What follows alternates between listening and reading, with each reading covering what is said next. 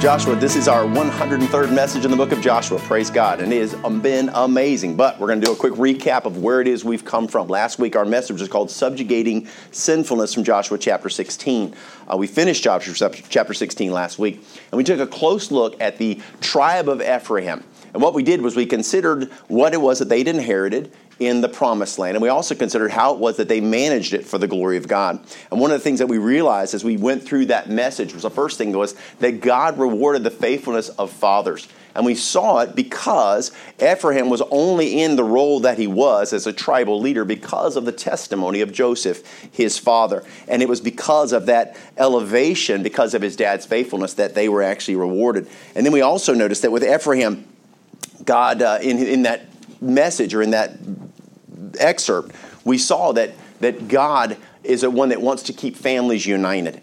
And what was interesting is we saw something very interesting about the way that God actually worked with Ephraim and Manasseh. They were brothers, right? These were the firstborn sons of Manasseh. And what was interesting was the fact that God designed their land so that it would border one another, and then also actually integrated their justice system so that they would function together. Now, what was interesting is this is a way of uniting these two tribes unlike any other tribes, uniting these brothers. And then the last thing we saw was really the attitude that the Ephraimites had towards the threat that the population of Canaan posed to them. Now, God had warned them that we would be very, very careful. They were supposed to drive them out, but they chose something different. They had a different attitude, and what we saw was they had ungodly methods don't deliver godly results. And what it was, we saw the fact that God had told them that they were to drive out the Canaanites, and they disregarded those instructions, and they decided they would do things their way. They applied human wisdom and human reasoning, and they said, well, instead of driving them out, why don't we use them in some way, integrate them into our lives? And what we saw was the fact that they, in fact, instead of driving them out, enslaved them.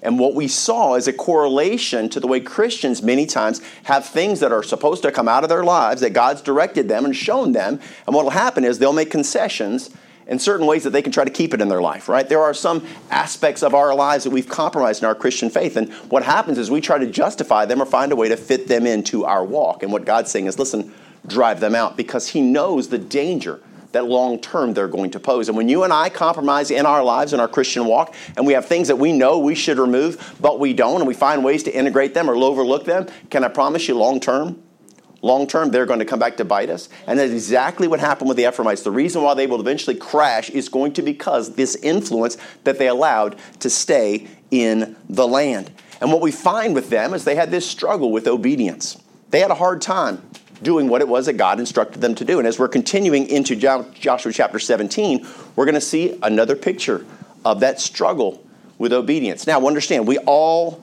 struggle with this at some level. But what we'll find as we move into chapter 17 is we're going to revisit the half-tribe of Manasseh that chose the land that was actually in the wilderness.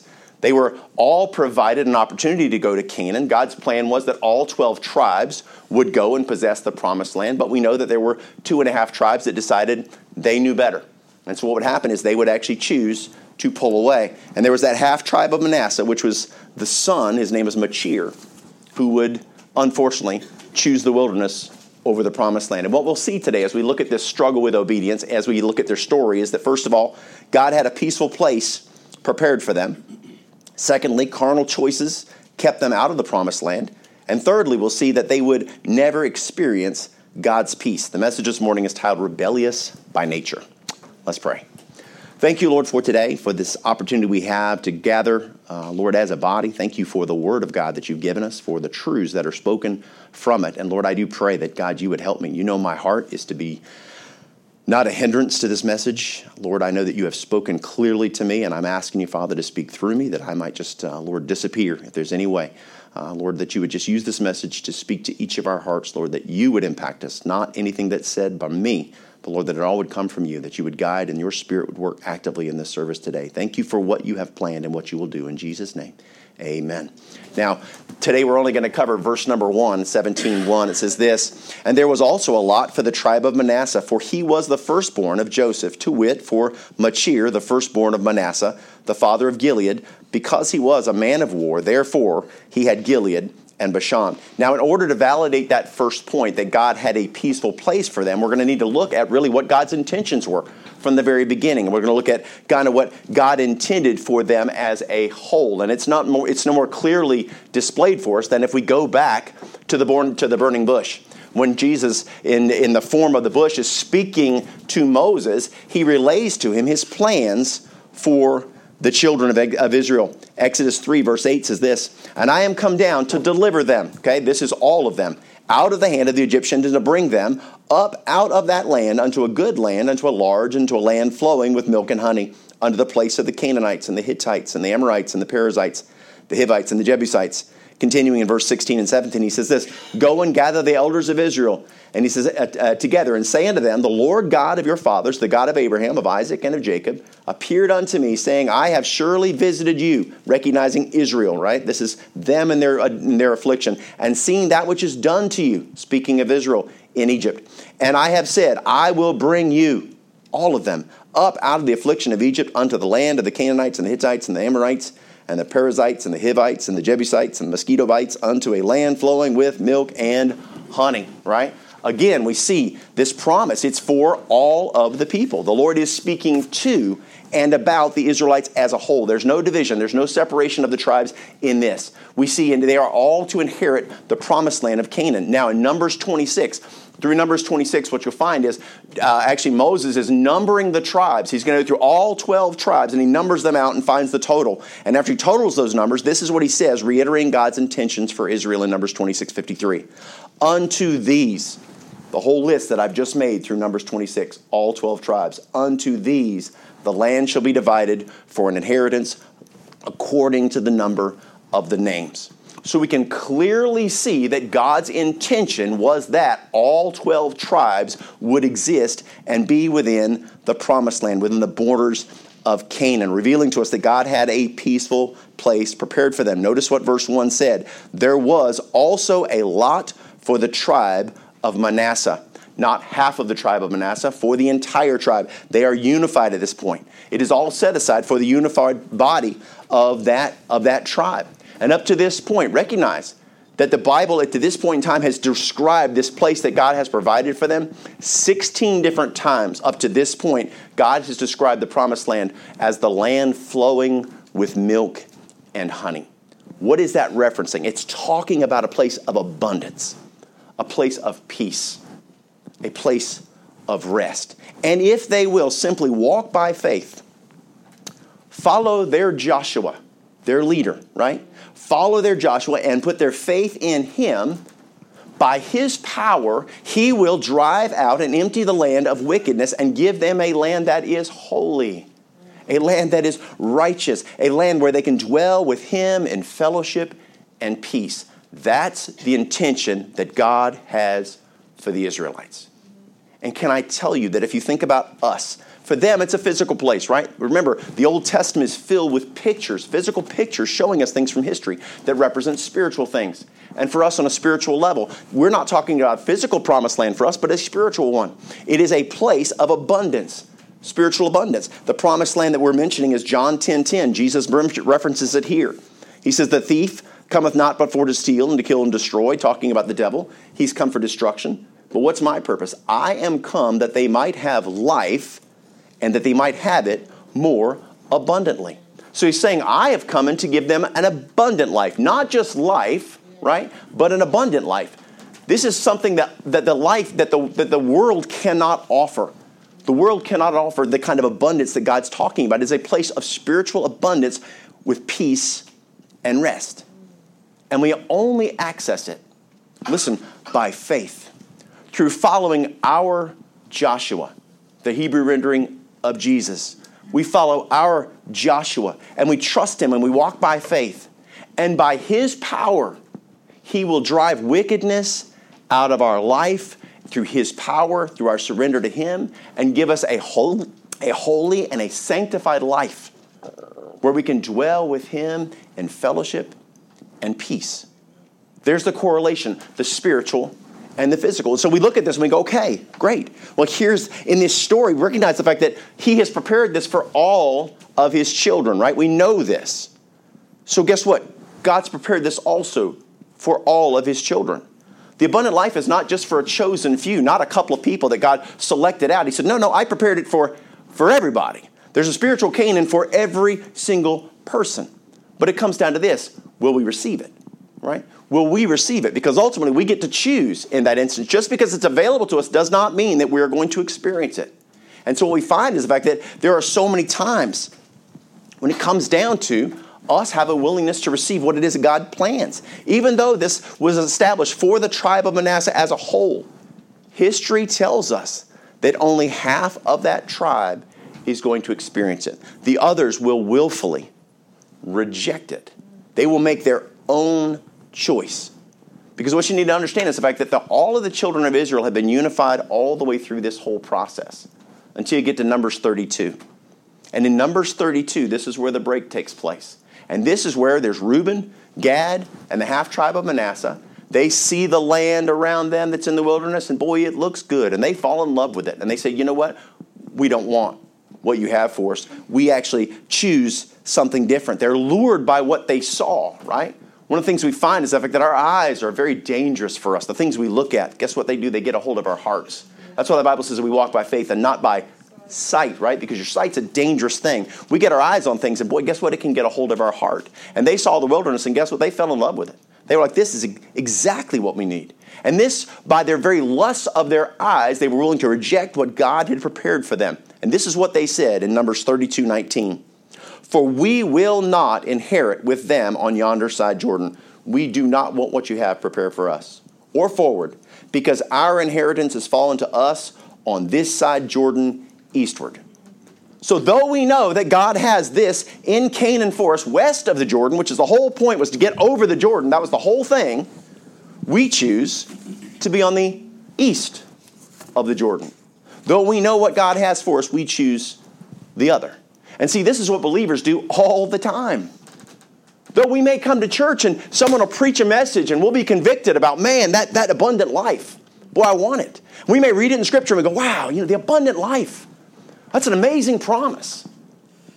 But see, it's just that. It's just a promise. It's a promise of something that, guess what, is going to take some work. Because it's going to require a spiritual walk. It requires sacrifice. It's going to require a willingness to give up maybe things that we would otherwise want to hold on to. And so when we think about the aspect of sacrifice, we go, well, that doesn't sound as comfortable as the world looks pretty good, though. When I look at what the world has to offer, well, yeah, there's joy there. There's happiness at least. I can desire those things. Well, I don't need to really give up anything in order to embrace the world. All I have to do is just kind of reach out and take it. All I have to do is just integrate myself into the world. And so what happens is we end up doing the very thing that God warns us about, the dangers of the world. Scripture's loaded with warnings about the power of the world's influence over us. Look in 1 John chapter 2, verse 15 through 16. This first verse says, love not the world, okay? Remember, there was warnings given to them about Canaan. There was warnings of be careful of the world. Don't embrace the world. And they're going to choose the world. Love not the world, neither the things that are in the world. If any man love the world, the love of the Father is not in him. What this is telling us is, listen, as Christians, if we fall in love with the world, what it will do is it'll affect our hearts towards the mission that God has us here to accomplish. When we're surrendered to God, guess what we do? We cry over souls. We're burdened over the state of the world. We hurt for the pains of others. But when we're consumed with the world, guess what? We see our own concerns. We elevate ourselves and our importance, and we stop seeing the world the way God does. And what will happen is, opposed to looking at the world and saying, man, it breaks my heart for what they're embracing. It breaks my heart for what they're caressing, what they're desiring, what they're putting in their home, what they're putting in their ears, what they're putting in their hearts, all this stuff that they're consuming. It breaks my heart. But see, someone whose heart has fallen in love with the world, guess what they start doing? I'm going to get a little bit of that for me. Doesn't look so bad. Though we know it's taking people to hell because it's bringing a God to them, we make it a God to us. And we find ourselves falling in love with the things of the world. And listen to what John says about the fruitfulness of it in John verse 16. He says, for all that is in the world, notice, all that is in the world, the lust of the flesh, the lust of the eyes, and the pride of life is not of the Father, but is of the world. He's warning us of the danger of falling in love with the world because we'll miss out on what he created us for. He has that abundant life available to us. But see what happens because believers get so consumed with the world that they don't have ears to hear. Someone could sit in a message and hear convicting preaching, listen to a podcast, listen to scripture, read the Bible, and man, oh man, God's given you all that you need. And guess what? It just runs like water off a duck's back. It just goes in the one and goes out the other. And you go, you know what? I hope whoever needs to hear this needs to hear this. And it's amazing because you know what? It's pride. And you know what pride does? Pride shuts our ears. We don't want to hear what's wrong with us. No. Just don't worry about convicting me of my issues. I'll deal with my heart. You worry about you and God. Don't try to point fingers at me. I'm not pointing fingers at you. The Bible does, right? The Bible points fingers at me. Notice this. People become captivated by the lure of their flesh and the world. And the things that they think, the things that become important in their life, they don't mean anything to God. The things that we elevate, that we celebrate, they don't mean anything to God. They don't have any long-term eternal value whatsoever, no matter how we may try to portray them to ourselves. So that God's prepared for us an opportunity to embrace him, to walk with him, to be in fellowship with him. But instead, what happens? People embrace the pleasures of the world for the short-term excitement, the short-term happiness. And so what happens is they will look to and affirm and grip onto those things that look good, and they'll reject those things that are good, right? God wants us to get what is good and make it a part of who we are, not just simply what looks good. And in doing so, they're indulging their flesh. And what happens when we indulge our flesh, we're doing the exact opposite of what God tells us to do, right? Jesus tells us that we're supposed to deny our flesh. And notice this in Luke 9, verse 23. And he says, and he said to them all, if any man will come after me, let him deny himself, take up his cross daily, and follow me. And what's interesting about crosses always require personal sacrifice of the ones who bear them. Always. And see, this is where most Christian walks start to come to an end. Because the aspect of personal sacrifice is not comfortable. We don't want to let go of things that we like. We don't want to change things, right? Because we go, listen, I am who I am. I've been this way for 30 years, 40 years, 50 years, 60, 70, 80 years. Who knows, right? I've been carrying this stuff all this time. And you know what? I haven't changed to this point in time, and I'm not going to change now. I am set in my ways. And God says, no, you're to sacrifice of yourself. The things that you desire, the things that you want, they need to be what I desire, what I want for you, not what you desire. And so what happens is it's the idea of letting go of the world. And because we're so integrated in the world, especially in our culture, man, oh man, it's so pervasive. It gets in every nook and cranny of your life. If we're not careful, man, we look just like the world. The aspect of sanctifying ourselves is very, very difficult because it is literally all around us. And so what we see with the descendants of Machir, the firstborn son of Manasseh, is the fact that he's unwilling to choose what God chooses. He wants his will over God's will. And this brings us to our next point, which is this. Carnal choices kept them out of the promised land. You guys are extremely quiet. Is everybody okay? Yes. All right, no one's injured or hurt. There's nothing going on. No drug has been induced to this room to calm everybody down. I don't know. I just feel like I'm talking to myself. Okay. Number 2, carnal choices kept them out of the promised land. Verse number 1 says this, for he was the firstborn of Joseph, to wit, for Machir, the firstborn of Manasseh. Okay? And so this points us, and this point is going to be built off of our first point. We're going to explore that sinful nature that fuels our flesh. But there's an interesting point or detail here that shows up in this little portion. Notice that term firstborn shows up 2 times. Twice we see this half tribe that chose the wilderness over the promised land is from the line of the firstborn. Manasseh was Joseph's firstborn son. Okay, the second son is Asriel. Then Machir, who was the firstborn, has his Manasseh has his son, and his son is Machir. So we're seeing a line following the firstborn. Okay. Now, what's interesting about this is as there's points, God always, everything has a purpose in Scripture. Everything is teaching something. And so that detail is important. God's trying to point us to something. So what we'll do is we'll look at this and we'll go, okay, if we take this Old Testament principle that's being taught here and we apply it to church age doctrine, what's God talking about in regards to the first birth? Now, consider this from a Christian perspective, a spiritual perspective. Understand that as children of God, guess what? We've experienced 2 births, okay? As a child of God, you're born twice and die once. If you are a lost person, you will be born once and you will die twice. You'll have a physical death and a spiritual death. As a child of God, we're born once physically and we're also born spiritually. We'll die only physically, never spiritually. So we see this spiritual aspect. Now, there's 2 births. So Jesus explains this principle to us when he's talking to Nicodemus in John chapter 3. John 3, verses 3 through 7 says this, Jesus answered and saith unto him, Verily, verily, I say unto thee, except a man be born again, he cannot see the kingdom of God. Remember, the kingdom of God is a spiritual kingdom.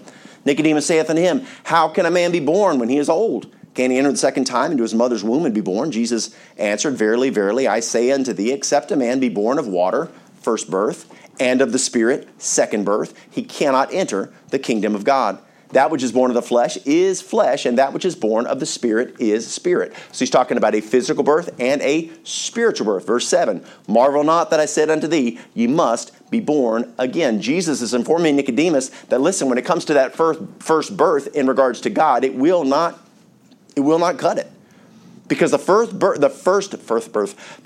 birth is tied to and linked to Adam. Romans chapter 5, verse 12 says this, Wherefore, as by one man sin entered into the world, and death by sin, and so death passed upon all men, for that all have sinned. So the sin nature comes by way of Adam. And because we are Adam's descendants, his carnal, fleshly nature is also ours. So the proof of this fact is revealed when you look at the human heart, right? Do we have a natural tendency to sin? Jeremiah 17:9 says, the heart is deceitful above all things. And then it says, and desperately wicked, right? Desperately wicked. Who can know it? And now if you ask people and you interview people, you say, are you a good person? Most people go, well, sure. Yeah. And you ever lied? Yeah. You ever stole anything? Yeah. You ever use the Lord's name in vain? Yeah. You ever have carnal thoughts, like wicked, like sexual thoughts about people that were not your spouse, right? Yeah. Okay. You're a good person, right? Right? See, we all see ourselves with the filter that we're good, but what we actually have to understand is the fact that we're all wicked by nature. We all have this tendency towards wrong. We have a tendency towards evil. Because think about it, it's much easier, it's much more natural to lie than to be truthful, right? You're running late at work just because you were on your phone and you were messing around, you're playing a game, and you looked up and you're like, oh man, running late.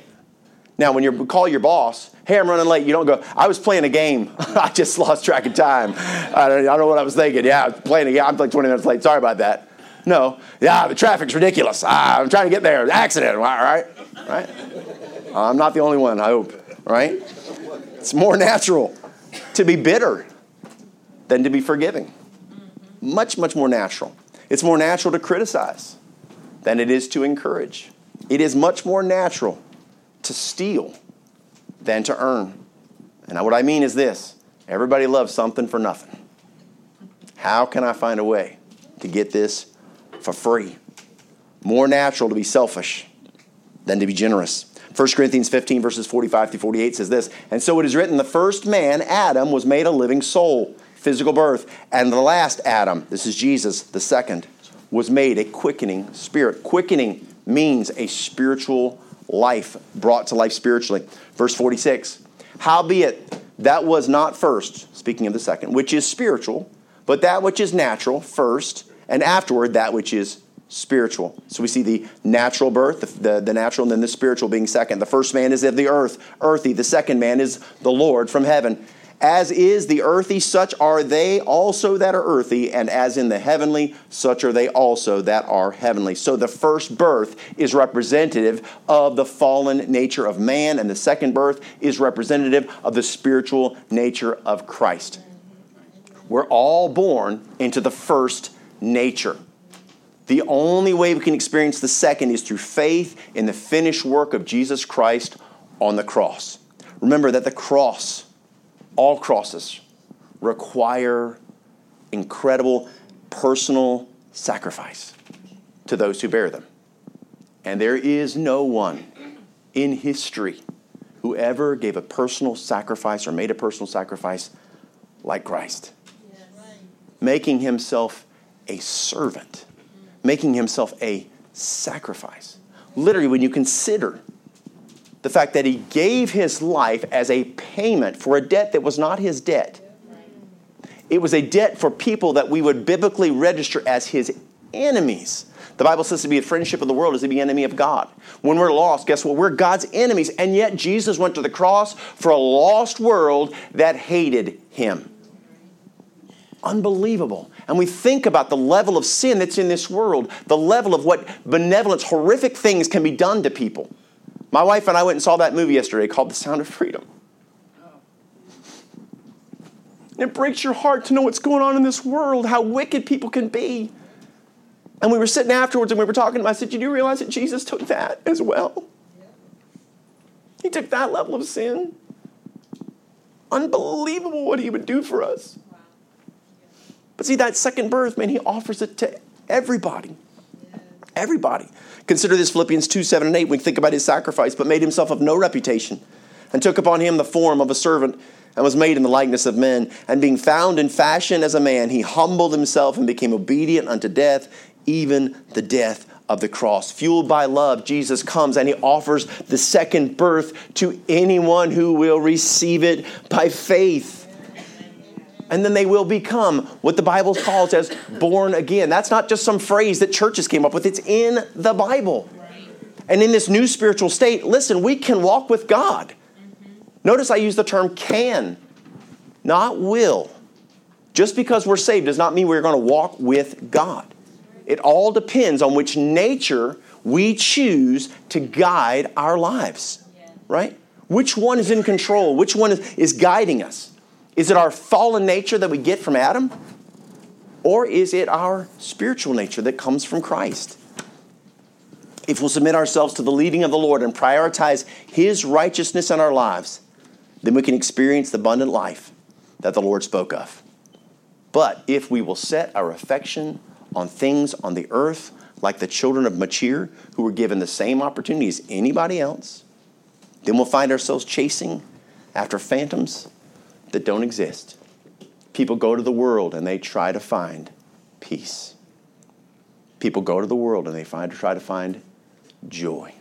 People go to the world and they try to find actual rest. Can I tell you that in the world there is no peace? There is no rest. And I can tell you one thing, there is no fellowship with God. You will not find it in the world. And no matter how much people consume of things to fulfill them, they always end up empty. Yes. There's always got to be something else, something new, some new adventure, some new experience, something. And so what happens? As Christians, we can only find peace and rest in the loving arms of our Father. That's what we were created for, right? It's for a love relationship with God. It's the whole thing. The reason why there's peace and rest is because we're finally with our Creator, right? What happens with the child separated from their parent? Man, oh man, they go through all this turmoil and struggle, and no matter how many things you try to distract them with, if they're separated from their parent and they're missing their mom or their dad, it doesn't matter if they're at camp. Who's ever been homesick before when you were a kid? Oh, I was the worst. I was the worst, man. Crying. The counselors are like, what can we do for you? You want some more ice cream? I'm like, I've had like 4 pieces. I'm just a mess, right? I was a big baby. I can't help it. But the point was, there was no rest. It didn't matter what you gave me. I was not satisfied until I climbed in my mom's arms. You know what? And man, then all of a sudden, I didn't need ice cream. I didn't need anything. I just wanted to hug her. And she's like, it's okay, baby, it's okay. Did they treat you bad? I'm like, anyway, gives you an idea where I come from. But the point is this. It's the desire to be with our Father, right? And that's where we find true peace and rest. And if we try to find it in the world, it will frustrate us to no end. And see, God doesn't want that just for us, but he wants it for everybody. He wants it for all of his creation. John 3:16 says, for God so loved the world, right? The whole world, right? That whosoever believes in him should not perish, but have everlasting life, man. That he'll have that opportunity to be reconciled to their Father, to have a relationship with their Creator. See, the tribe of Manasseh was offered that very thing. And of the two sons, one, the firstborn, would reject God's offer, while the second would receive it. In our lives, which one are we following? Right? Which one are we following? Who's in the driver's seat of our lives? Is it the carnal nature or the spiritual nature? To discern the answer, well, all we have to do is really look at our relationship with God. Look at the peace and the rest and the fellowship. Because recognize, if we're not in our spiritual promised land, well, guess what? We know it. We know it because of the unrest that's in our hearts. And so when I tell you that, and you may hear it and go, well, that's kind of where I'm at. And so look, I'm not trying to run you down or make you feel like you're failed, because recognize the only way to get out of where you are is to know where you are, right? If you realize that you're not in the promised land, you know where it is you need to go, right? So at least now I can go, okay, I got an idea. I know about where I'm at now. So now I can set my sights on where it is that I need to get myself. Submission to God draws us into the abundant life. Okay? Rebellion drives us to the world. And so if we look at our lives and go, man, I have way too much of the world in me, guess what? We have too much rebellion in us. Submission is the key. Rebellion, again, draws us to the world. We get to determine which one we choose to follow, and we determine where we are. It's completely up to us. And then the last thing we see about this text is it reveals Machir's descendants would never experience God's peace. And this is a tough one. This is a tough one. And there's a lot of people that struggle with the aspect of peace. It's a very difficult thing. The half-tribe of Manasseh made their choice. God allowed them to make this choice because guess what? He's given humanity a free will. We get to choose, right? Now, he would have loved for them to choose him, obviously. But the world drew upon them a little too hard. They were drawn to the things that they saw. But did you notice there was something recorded in that phrase? It says here in this point, verse number 1, the father of Gilead, because he was a man of war, therefore he had Gilead and Bashan.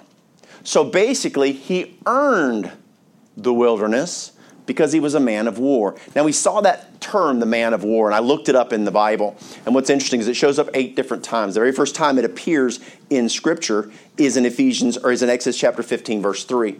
Now, it's not talking about simply people that have fought physical battles, because recognize all 12 tribes have fought physical battles. Everybody has been battling. So it's not specifically talking. It mentions them. It calls them out for a reason. And notice Exodus 15:3. This is the very first time it appears in Scripture. It says, the Lord is a man of war.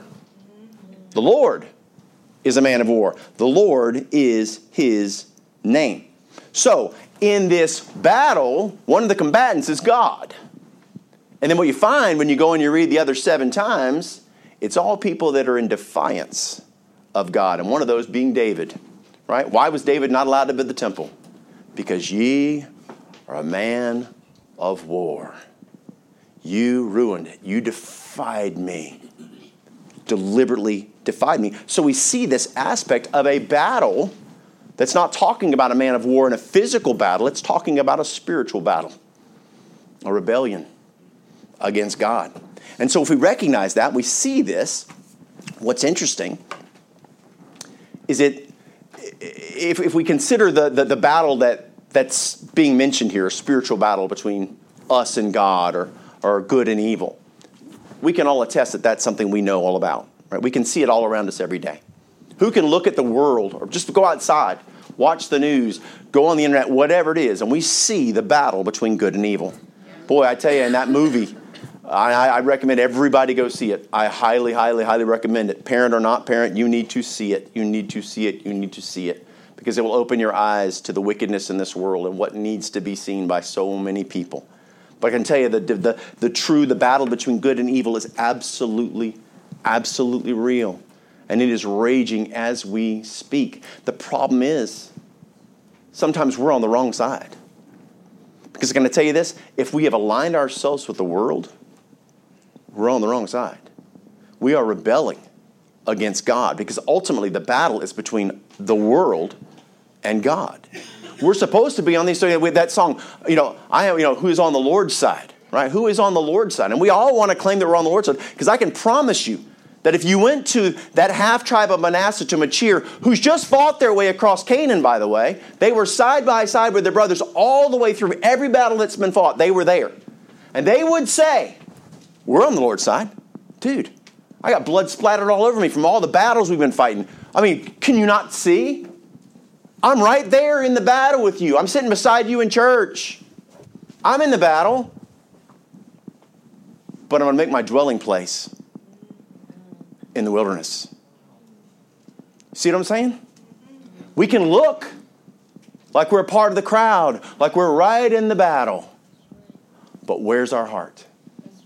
Because God had a place prepared for them, and they said, you know what? We choose, not that we're driven there, we choose to defy God, and we will choose to live outside of God's will.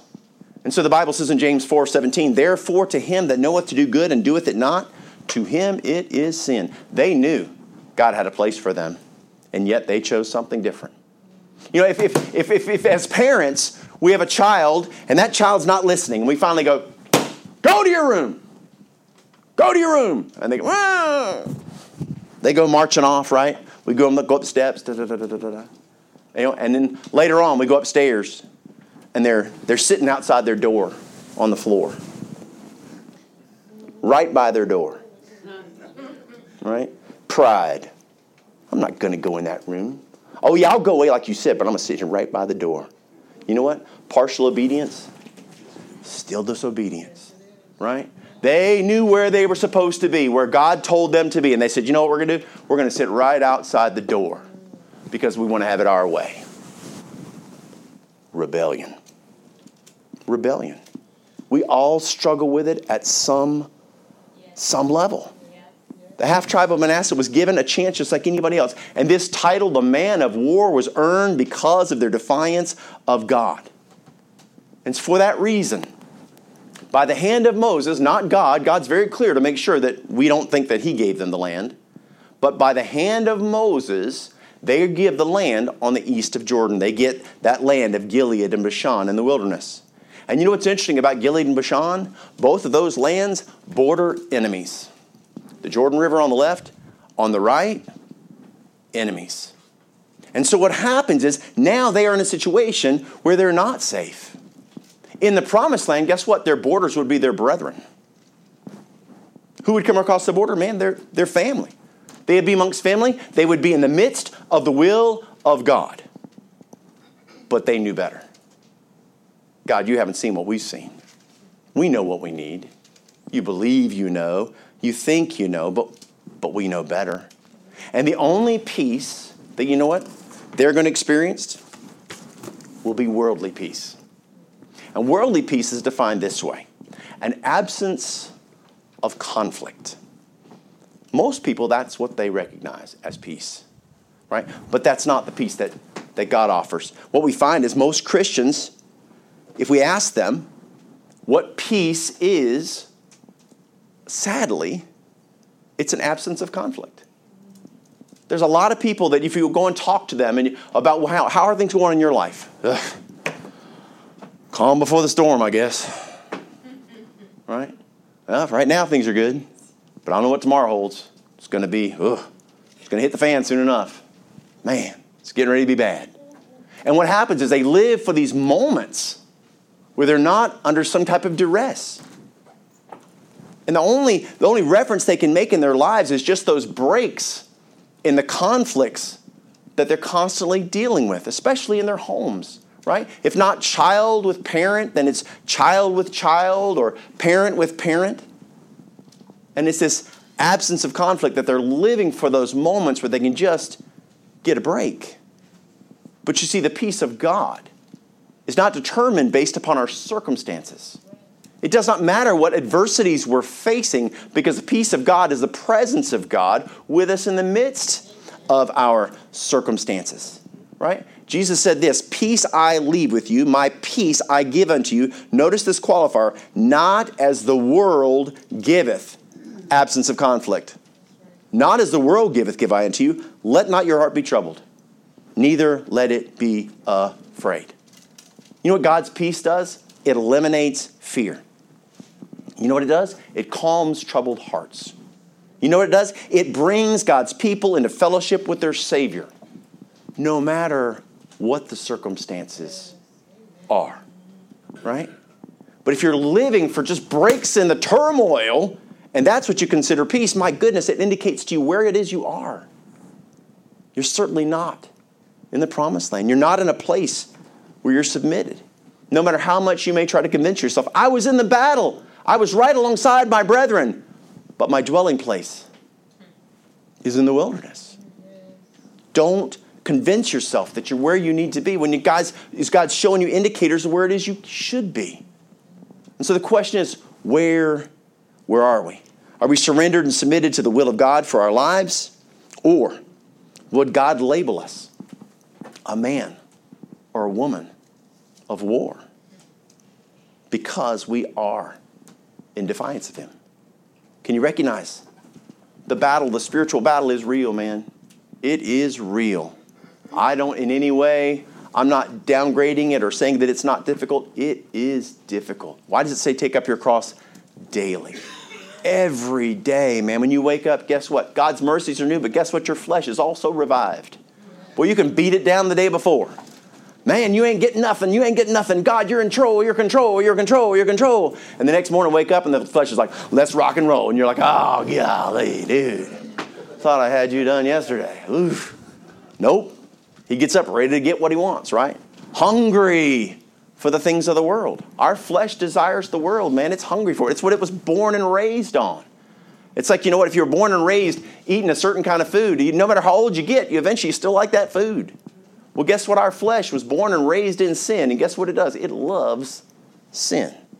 So what I've got to do is learn how to give my body spiritual things, to feed it those things that are right, that are good, that are holy, get in that place, in that promised land, to be surrounded by my brethren, to be in fellowship with God, to experience the peace and the rest of God. And guess what? Then the flesh doesn't have the power that it otherwise does. But recognize it's a daily struggle.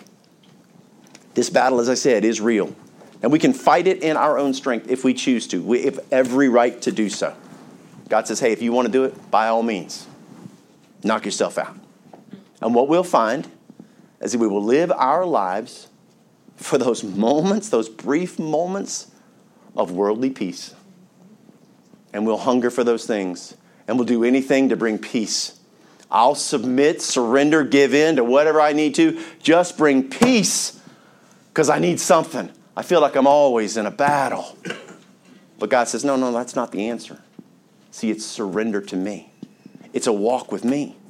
Surrender to God's plan for us. Let go of the world and set our sights on the promised land, where we will be surrounded by family, protected from enemies. Listen, walking in fellowship with our Creator and experiencing the peace of God which passeth all understanding. It'll keep your hearts and your minds. And you can experience true peace, which is what we were created to experience. The fact that we don't is our own choice. Recognize, most Christians spend their time complaining about their circumstances, okay? Instead of embracing the biblical truths that will fix them. Because in order to deal with these issues, it requires us to do some soul searching, to look within. And for some of us, that's the scariest prospect in the world, to truly look into our hearts, to find things that we do not want to see.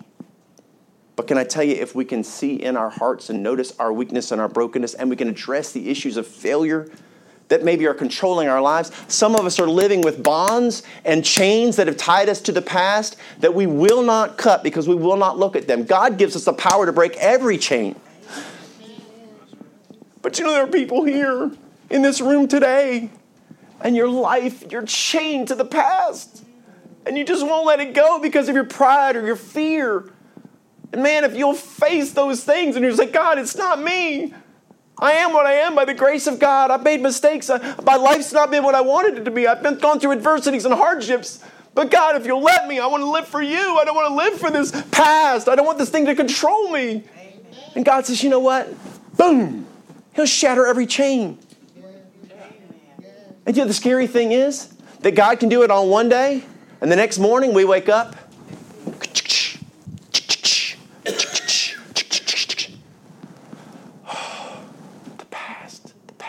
No. Forgetting those things which are behind, I press towards the mark of the high calling of God in Christ Jesus. God says, listen, your past is just going to hold you back. Some of our relationships with our families, they're damaged because of our past. Listen, you're only responsible for tomorrow, for today. You have today only. All of us, we're only promised today. We're not even promised the next minute or the next hour. There are people that left this planet today who thought they had 10 years, 20 years, 30 years down the road. And when we allow the world, the past, to chain us, we limit what God can do in our lives, in our families, in our children. We're given a gift of life. And every day, if we'll surrender it to God, He can use it for His glory. Recognize it's not just about complaining about our circumstances. Recognizing, yes, we all have circumstances, and they are what they are. But you see, God allows circumstances. God allows, He knows what tomorrow holds. He knows the adversities that are coming down the road. And as opposed to complaining about them, what if we saw them differently? Romans 8:28 says, and we know, listen, know that all things work together for good. Listen, to them who love God, to them who are called according to His purpose. All things work together for good. Okay? Now, if this is true, which I can promise you that it is, what this is telling us is that God allows adversity and circumstances, good or bad, for the purpose of His glory. And if it's for His glory, can I promise you that it is for your good? And so what happens, as opposed to complaining about our circumstances and simply having issues going, no. It's not about complaining about them. It's about embracing what we need to do and changing our perspective. It's all about the way we see it, right? If you knew for a reason, for a fact, that this thing was going on in your life, God was going to do something great through it, and He told you exactly what it was, you'd be willing to endure it. Because I know it's going to get me here. But can you know, based upon the fact of God's character, that we can trust Him, that whatever we're going through today, sickness, illness, brokenness, pain, sadness, whatever it is, that God's saying, hey, listen, if you'll endure this and you'll trust me through it, one day you're going to see from a different perspective, and you're going to see this was an opportunity for me to do something great in your life. Amen. And so it comes down to this. When I look at obstacles in my life, when I look at circumstances in my life, do I see opportunities for God to work, or do I see a big obstacle in my life? It's all perspective. The exact same thing can be seen as an opportunity or an obstacle based upon our faith in God. And if I know God is allowing the adversity that I'm in right now, and He knows what tomorrow holds, and He loves me and wants what's best for me, then as opposed to complaining about it, what if I said, you know what, God, I don't understand why I am where I am right now, but Lord, help me to learn what it is you need me to learn. Help me to be changed in the way that I need to change. Help me, Lord, if it's to break the chains that have been holding me all these years.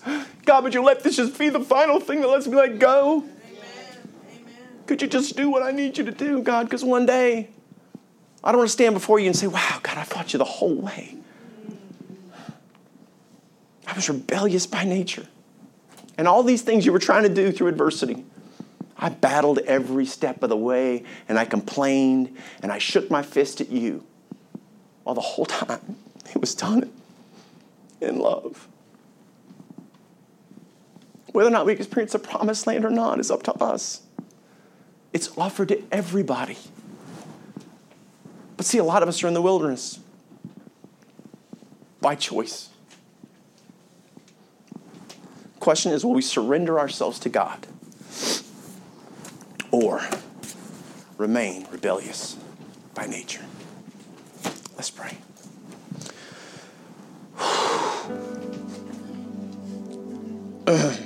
Lord, thank you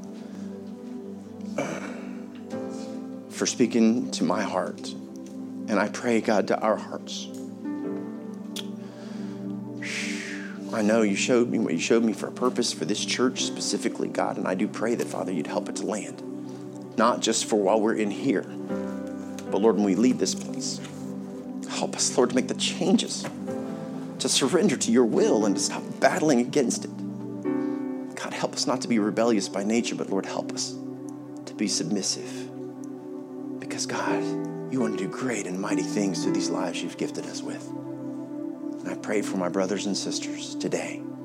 Everybody's struggling with something at some level. And, God, I do pray, God, that you'd help each one to surrender. Help each one to see that you have something so much more for them. God, would you help them embrace the truths of your word? Would you help them, Lord, to live not for their own glory, but for yours? Would you help them to take their eyes and their hearts off of this wicked, wicked world and all the distractions and the garbage it contains, seeking joy and happiness that they'll never find? And Lord, would you help them? Help them to seek holiness so they can truly experience the peace, the rest, the love, and the fellowship with you that you created us for. Every one of us have access to it, but it's our individual choice whether or not we'll receive it. With our heads bowed and eyes closed. If you're here today and you say, listen, I don't know where I stand with God. You may have been in church your whole life. I don't know where you stand. But ultimately, it comes down to this. There is a day when you will leave this planet. And when you die or when you leave this planet, I can promise you that the Bible says to be absent from the body is to be present with the Lord. When you leave this life, you will stand before God. And he will either judge you for your sin or he will welcome you into his family because he paid for your sin. Jesus died on the cross for the sins of the world, and he offers every single solitary person an opportunity to receive the gift of God, which is eternal life through Jesus Christ our Lord. It's nothing more than faith. There is no works. There's no religious ceremony. There's nothing but a heart that's broken that says, I want what God is offering. I know that sin is my problem, and I know that he is the solution to that sin. He paid the price.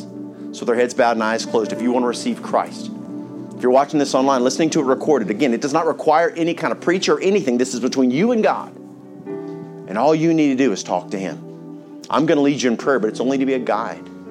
He's listening to your heart. So their heads bowed and eyes closed. If you want to receive Christ as your Savior and you feel his draw, simply surrender and repeat after me in your heart and mind.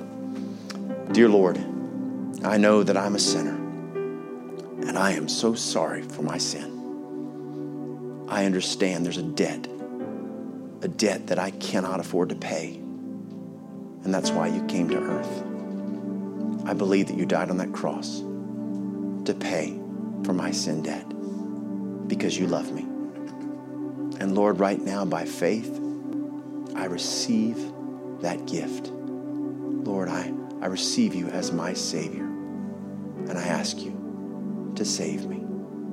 God, thank you for loving me in spite of myself. Thank you for saving me. I'll see you in heaven one day. For it's in Jesus' name I pray and give thanks. Amen.